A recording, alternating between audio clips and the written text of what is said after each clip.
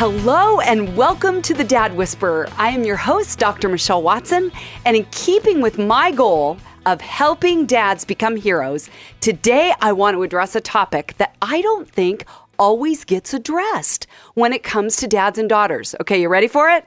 Single daughters. So even this week in my counseling office, I even had a gal in her 20s who was sobbing her heart out. Tears pouring down her face over what topic? Her singleness. This is a really big deal for a lot of women. And in my 35 plus years of walking alongside women, I would tell you this issue comes up all the time, and it's not always addressed. So today's topic, on your mark, get set, go. On your mark, here's the topic title. Single daughters really need their dads too. So now get set. I'm going to fill it in with stats and stories. So a question we want to answer today is, how can a dad fill a single daughter's heart space? So I actually looked up some current stats on singleness in America, and I read this article by Public Radio International. Listen to what they said, that there are about 50.2% or 124.6 million American adults now who are single. Over 50% of our adult population are single. Isn't that staggering? And they're saying that they said singles have taken over despite the rise of online dating. So when you include the never have been married singles, the already have been married but now separated or divorced or broken up with singles, the numbers are staggering. And so now we're going to be talking today, you and me, and a guest that I have in the studio who's a heart friend of mine. We're going to be talking about this area of how can a dad fill the heart space of his single daughters, because your role is vital and your daughter needs you. So you might not think this is a very big deal, guys, but it really, really is, because many of your daughters have been planning their wedding probably since she was about 5 years old. She's played with her dolls. She's dressed up herself. So today we want to focus on you as a dad, and especially those of you who have single daughters, because you were the first man to hold her heart. So why not do it now? So today I have with me my friend, Lauree Austin. Welcome today, honey bun. Thank you. It's fantastic to be here in your space. Yay. Well, Lauree and I have talked many a time, haven't we, about our singleness. Yep. Sometimes there have been tears, haven't there? Oh, absolutely. Sometimes there's tears. Sometimes there's laughter. And sometimes there's joy in knowing that we have vibrant lives. Mm-hmm. But there has been an ache in your heart to be married. Mm-hmm. And I want you to just tell our listeners today a little bit about you before we get the conversation started about singleness. Yeah. Well, I am about 35. You can land directly on 35, but we'll just say mid-30s. Okay. 35 years old. I am the second of 4 daughters. Same as me. So, 4 girls in my family. Yeah. So a lot of girls in our household. I'm the only daughter that is not married. So I've got 3 sisters that are married with husbands and kids, and they have picked great guys. They're some of my best friends. So really close family. Grew up here in Oregon.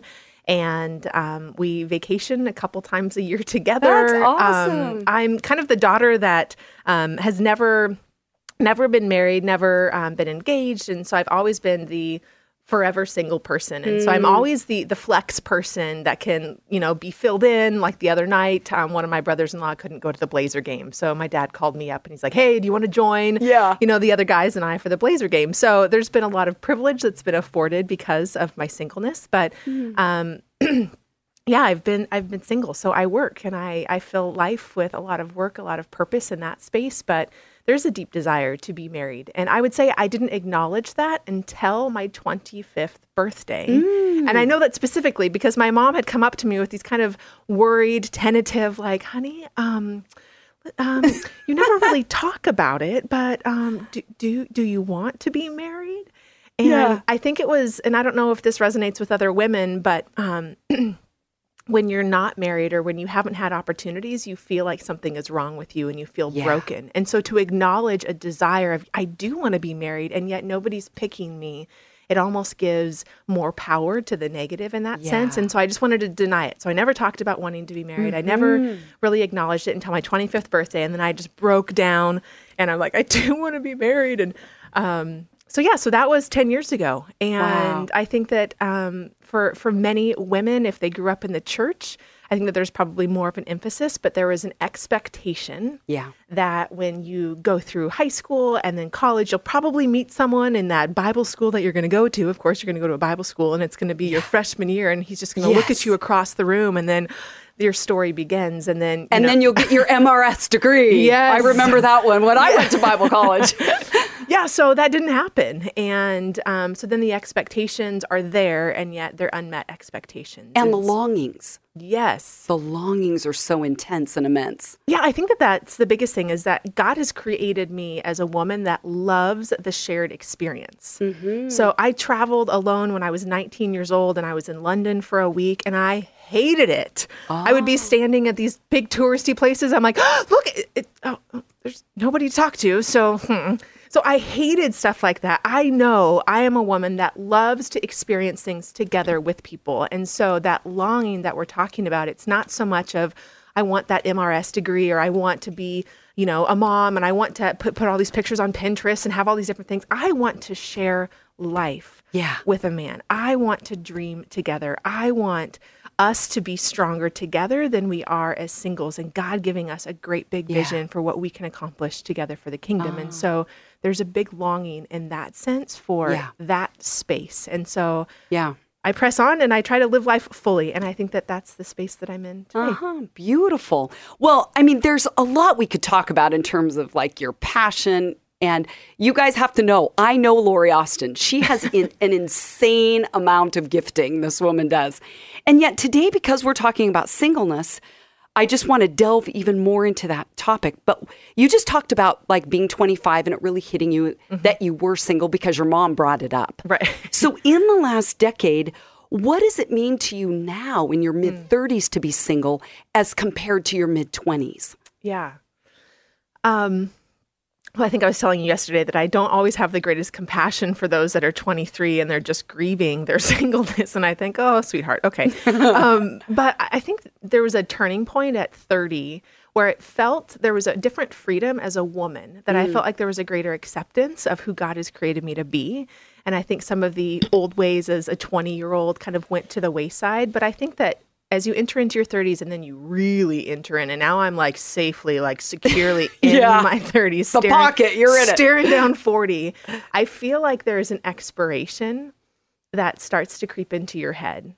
An expiration of, okay, it didn't happen at 25. It didn't happen at 20. Okay, 30, like 31. Like, when is this going to happen? And it still hasn't happened. And so I think that the change from being single in my 20s to in my 30s has just been, there's been a different thought that's entered into my mind of what if this never happens? And the question that I have to ask myself is, how then shall I live in that reality? And there's a tension that you live in because it feels like, do I fully accept, okay, I'm going to be single and like, Lord, how are we going to do this? And what does my life look like without giving up the hope of, there's a desire to be married, to be a mom, to do all these different things. And so there's a tension that you have to exist within and find peace in, I think, in your 30s, because, at this point, your eggs are like geriatric or something. But I so appreciate, Lauree, how you're talking about living with an ache and a longing. And I think, you even mentioned the idea of like, what's wrong with me? I've lived with that a lot of my life. Like, why am I not being chosen? Or why is a man not wanting to look my way? What's broken in me that isn't drawing him? And living, like you said, with this idea of, I don't want to close my heart up because the ache hurts too bad. And then it shuts down what I am involved in. And so how do you live open with heartache simultaneously with having passion in other areas? Yeah. And not drinking too much, I think that there's that's drowning the sorrow, but I think that that's out. real. I think that that's very real for women in their 30s. I see a lot of women that are peers in the church and in different places, and I see there's kind of two directions that I see them go most. And one is they become this recluse where they get really into, I don't know, like I don't know, like knitting or something. And it just feels like the hobbies that they're picking are very isolated, where they're home alone doing these hobbies. And then they kind of just close themselves off, and that hope is gone, and they're not really, they're not being open to possibilities and making themselves available. And then the other side of that is I see a lot of women that give up hope. And I feel like they just feel like, skip it. God, you have not provided yet. And my heart hurts, and this hurts. And why am I waiting for a man that, you know, in my experience in this day and age, there's not a ton of Christian men in the church. I mean, if they're the good ones, they're already married with 2.5 kids or whatever the statistics are. So there's a loss of hope. And I think in that, then they go off the deep end and they start living a life of their own design. And I see that too. Yeah. And so where do you live as a woman that wants to follow hard after Jesus and say, God, I still continue to believe that you are good and that you do provide. That's the tension, to live fully and passionately, and to recognize that there is a grieving. Like there's a grieving of, you know, I'm not going to be a young mom. I'm not going to have I grew up with this expectation of like, I want all my kids before 30 because 30 is old. And like, hey, it's not happened yet. So, so I think that there's a good place to grieve the things and the expectations that will not be, but it doesn't mean that you can't live fully with an expectancy of what God will do here and now at 35 or 40 or 45. Yeah. Beautiful. Well, if you're just joining us, this is the Dad Whisperer, and I'm your host, Dr. Michelle Watson. And if you want to go to my website, drmichellewatson.com, I've got a lot of resources there, and it's my heart desire to reach out to you as dads, keep the conversation going, and address issues that are real life issues where the rubber meets the road in your life. And today I have with me my friend, my dear heart friend, Lauree Austin, who's sharing about what singleness is like for her as a 35-ish-year-old woman, which is different than it was like for her in her mid-20s. And here I am in my mid-50s going, I can relate to you, because every decade that goes by, the hope begins to change. Yeah. So what I want to focus on now, Lauree, is how you and your dad have forged a friendship. I know you guys are close. I know your dad is your main man in many ways, as well as some of your brother-in-laws. Yeah. But in just talking now about your relationship with your dad, tell us just a little bit about how the two of you relate in this season of your life. Well, it's interesting because when you texted me and you said, hey, what do you think about this show topic and joining us?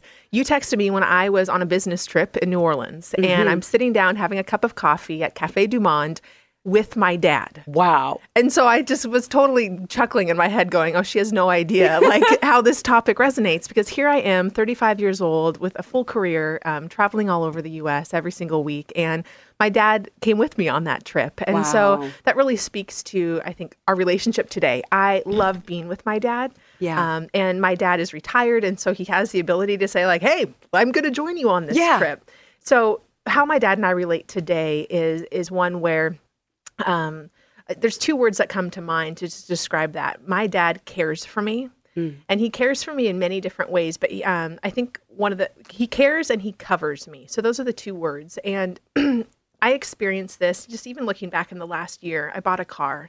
My dad was sitting right next to me at the dealership when I bought my car. And Go, Dad! We need our dads for that. Yes. You know, like I am terrible at taxes and figuring all of that out and figuring out like T99 and like foreign income earning and blah, blah, blah. And my dad is just like, all right. And here's the thing. This is the distinction too for dads that are listening. My dad didn't do it for me. My dad did not negotiate that car deal. I did. My dad did not do my taxes. I did. But my dad played a really important role in that he was in my space with me and allowing me to kind of like bounce up against him. What do you think about this? What do you think about this? And what that meant to me as a daughter is that I am a strong woman. I am a woman that loves to get things done. I am a woman that my dad built our house when we were young, and I was right beside him with a tool belt and a hammer. Awesome. And I loved learning alongside of him. And my dad has really empowered me to be like, get it, girl. Like, you go get a cheaper car, or you get that deal that you want, or, hey, what are the steps that you need to take to get your taxes done or to figure that out? And I think that for single women, there's so much of our life that we spend alone. We come home from work and we maybe don't have roommates. In your 30s, you're living more on your own. and there's a lot of empty alone time. And for you as a dad to enter into that space, for my dad to be in that space with me. Yeah. I don't care if you're sitting on my bed or I'm cleaning my room. Like, that's what I love, to have people part of my life. And for my dad to do that, it just means the world. And I think one of the things that I just want to pick up on what you said, Lauree, is that your dad had you alongside him when you were a little girl. And I imagine that has set the groundwork for how now you have him alongside you. I love that juxtaposition. Well, there's such a, I mean, and I know this. I look around at my peers and I think that I know how blessed I am that my dad is the man that he is. And he would say, and my mom would probably even say, like, I don't know how you girls got this sensitive guy, because he was not like that growing up.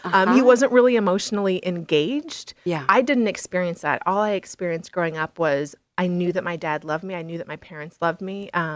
But my dad later on in life has really come into a new place of sensitivity of his heart. And I see it in a softness where my dad he goes to a Starbucks every morning and he sits and he prays for his family and he writes. Wow. And my dad will send me texts of the prayers that he has of like, hey, girl, this is what I'm praying for you today. And I didn't grow up with that type of sensitivity. And so it's just really morphed as my dad has matured and come into a deeper intimacy in his relationship with the Lord, that I get the offerings and the blessings. What does that mean to you when he sends you a text and says, here's the exact thing I'm praying for you today, right now? That means a lot to me. That's the kind of covering that I feel, that so often I feel like I'm by myself as a single daughter, and I got to figure out career, and I got to figure out, retirement planning and like taxes and buying a house and all these different things. And it just, I don't need somebody to do it for me, but I just want somebody in that space. And so when I know that my dad has a relationship with the Lord and he is bringing me before the Lord in his prayers, I feel absolutely loved and adored in that, that my dad would think of me. And just seeing your tears right here tells me that this is touching the depths of your heart. Yeah.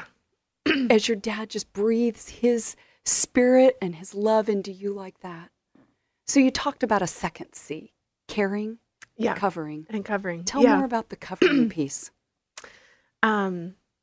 My dad provides for me. And I think that that's something that, we go to family engagements, and all of my sister's husbands are the ones that, take care of their bill. This is a very practical, simple thing, right? Yeah, but so we go out, and then it would always fall on me then to take care of myself or to provide my own way. And I have the finances to do that. That's not the deal. Yeah. But in small ways like that, for my dad to even pick up the bill, there's a sense of care and covering of, I got this. I want to take care of you, or I want to provide for you. And that would be a place that a husband would play for me. And because there is no husband, then I see my dad taking those steps in that way. And that's significant to me. And the covering of even just delighting in me as a woman.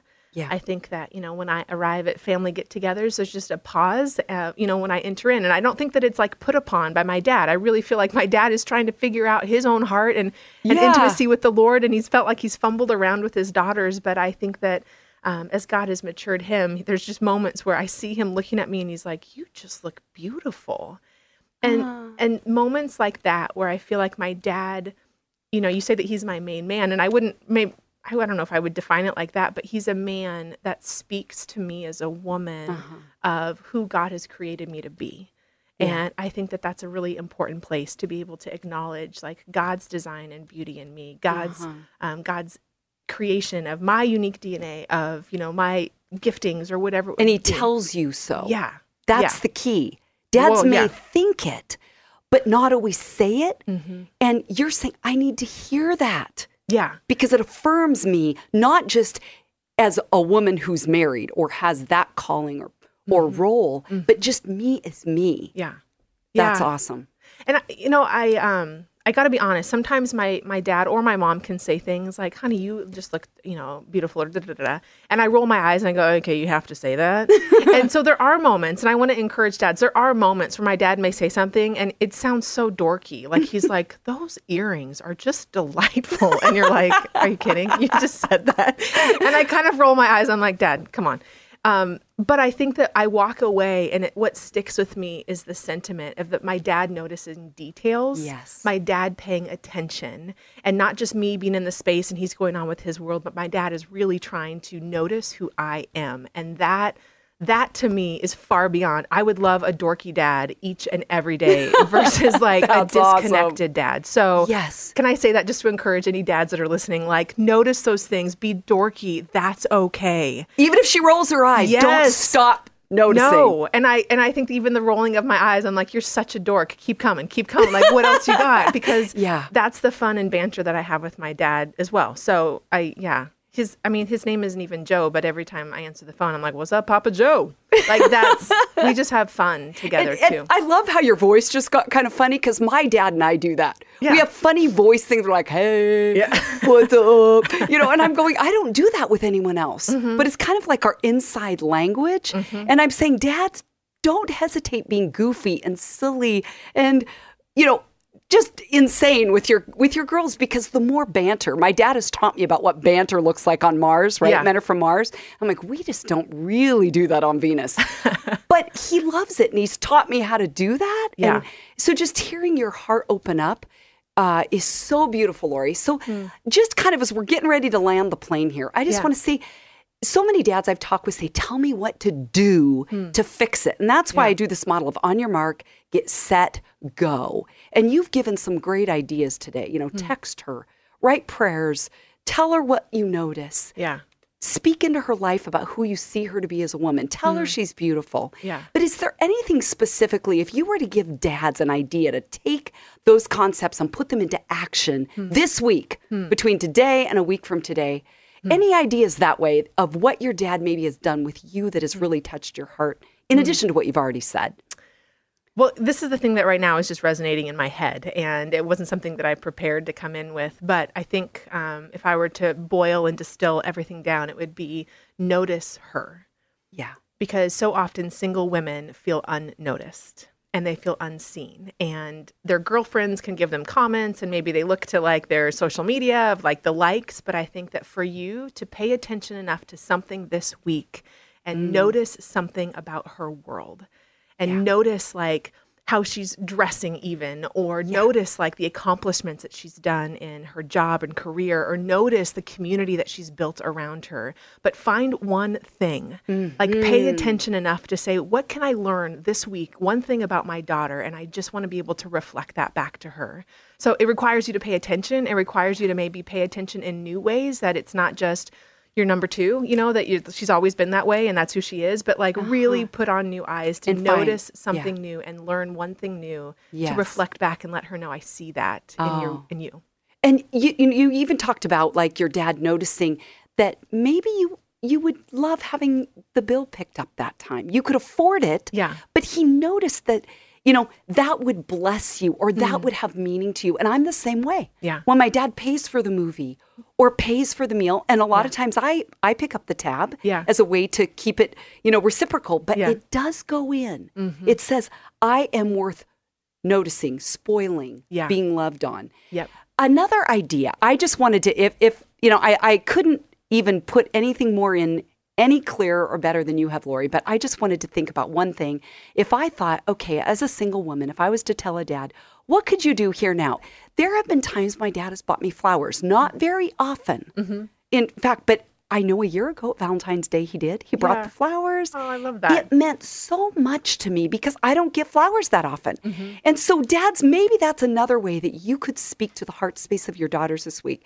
And just close, Lauree, by telling your funny flower story with your dad. Well, my dad gave me flowers once. In fact, last year I was at work and I got this text from my dad, and I looked down and he said, hey, I dropped some flowers off for you at your porch. You're just going to have to go 3 doors down because I think I dropped them off at your neighbor's porch and not yours. So I never got those flowers, Michelle. But I tell you what, the fact that my dad took time out of his day to drive to my house and leave flowers on my porch, that was enough of a bouquet for me.